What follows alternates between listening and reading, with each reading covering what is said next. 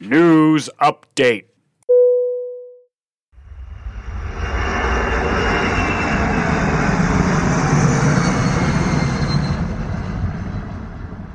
Today we're going to talk about some recent news. The airline industry decided that emotional support animals are no longer permitted to ride on airplanes. This is Leah from Doggone Good, and thanks for listening to me today. I'm going to give you some information and thoughts about this news, but I want you to listen to the Laugh for a Purpose podcast to hear my full interview on this topic in detail. Laugh for a Purpose, that's one word, with the number 4, is a podcast dedicated to raising awareness for mental health founded by Big Kev. Kevin found me on Twitter, and he asked me to be a guest on his podcast because he was doing a podcast on the subject of the emotional support animals on airplanes. And it was a really great opportunity to talk with him and meet him. Kevin was a great interviewer, and I was just really thankful and honored that he asked me to be a part of his show. So give it a listen. Find and subscribe to the Laugh for a Purpose podcast on iTunes, Spotify, Amazon Music, and iHeartMedia. The first thing that I want to explain is the difference between an assistance dog, a therapy dog, and an emotional support dog. There is a lot of confusion about these three types of dogs. So first of all, an assistance dog is a dog that's recognized by the American Disabilities Act, and it needs to pass a certain test. It's a very difficult test. It's not an easy test, and it has to go through lots of training. And a service dog like this is like a seeing eye dog, or a dog that performs several tasks for a person, like opening doors, picking up items, alerting that the phone is ringing or the doorbell is ringing. Then we have a therapy dog. A therapy dog is a pet dog that belongs to any person, and that dog also has to take a specific test and belong to a certified therapy dog organization. That dog's sole job is to make people feel better. These dogs go and visit people in nursing homes and hospitals. They also have a reading program where children read to the dogs. The dogs go to colleges during finals week to help alleviate some of the stress of the college students. There's also a disaster relief program where the therapy dogs go and comfort people that are victims of hurricanes and tornadoes. Therapy dogs can also attend funerals. They don't receive any of the same protections that service dogs do by the American Disabilities Act. And then we have the emotional support dog. This dog doesn't have any rights or protection by any laws. And it is basically a pet dog that is supposed to make someone feel better. Most of the time, it's someone that has anxiety or panic attacks, and the doctor would write a prescription to have a dog be an emotional support dog. An emotional support dog does not require any kind of training or any kind of testing to receive this certification. So according to the website ussserviceanimals.org, a service animal is defined by the American Disabilities Act is a dog that is individually trained to do work or perform tasks for the benefit of an individual with a disability, including physical, sensory, psychiatric, intellectual, or other mental disability.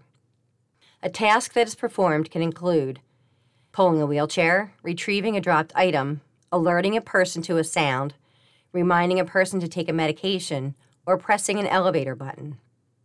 Emotional support animals, comfort animals, and therapy dogs are not service animals under Title II and Title III of the American Disabilities Act. The work or tasks performed by a service animal must be directly related to the individual's disability. For instance, if someone has a hearing disability, the dog needs to be specially trained in that disability for that particular person. A prescription from a doctor does not turn an animal or a dog into a service dog. So here are some examples of what a service animal would be. A seeing eye dog, they're the most common. A hearing or signal dog.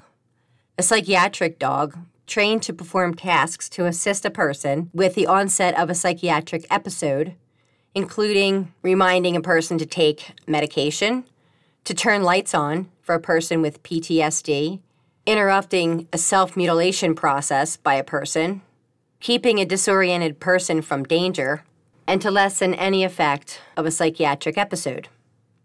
Another example would be a sensory signal dog or a social signal dog. These dogs are trained to assist a person with autism. The dog alerts the handler to distracting repetitive movements common among people with autism, allowing the person to stop the movement. Another example would be a seizure response dog. There are dogs that can predict when a seizure is about to happen, and it can alert the handler to find a safe place. So when it comes to an emotional support dog, they may be used as part of a medical treatment plan by a psychiatrist to help somebody, but they're not considered service animals under the American Disability Act. The emotional support animal provides companionship. It might relieve loneliness and sometimes help with depression, anxiety, and certain phobias, but they don't have special training to perform the tasks that assist these people with the disabilities. They're not covered by any federal laws protecting the use of service animals.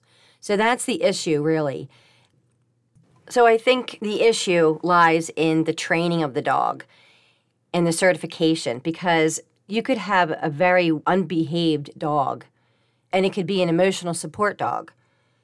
Of course, there's always people that have to bend the rules, and there are people that want to take their dog with them everywhere they go, whether they have an emotional issue or not. So they just go online and get this card that says that their dog is an emotional support dog. Or they get a doctor to write a prescription that says their dog is an emotional support dog. Unfortunately, there are people that take advantage of a situation and then it ruins it for everybody. Well, my honest opinion is I do understand an emotional support dog and the reasons for an emotional support dog, but I do believe that there should be specific training for both the dog and the handler and a real test and a certification by a legitimate company. But here's the thing. Since therapy dogs are not protected by the American Disabilities Act, then emotional support dogs probably wouldn't be either, even if they took a certification test. But honestly, some of the reasons that the airlines have made this decision is because the dogs are not well-mannered or well-behaved. They might not even be properly house-trained. So that disturbs everybody else on the plane, and I can totally understand that.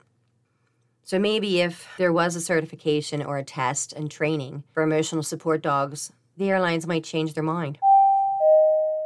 Big Kev from Laugh for a Purpose is currently raising money for the month of December to fill stockings with necessities and small gifts for those who have to spend the holidays at the hospital in a psychiatric unit in the Cincinnati, Ohio area. Please donate today at laughforapurpose.com. That's one word, laugh for a purpose with the number 4. Find us on Facebook and Instagram at Doggone Good Dog Training and let us know that you're listening. Please give our podcast a review. Have a doggone good day. Take care now.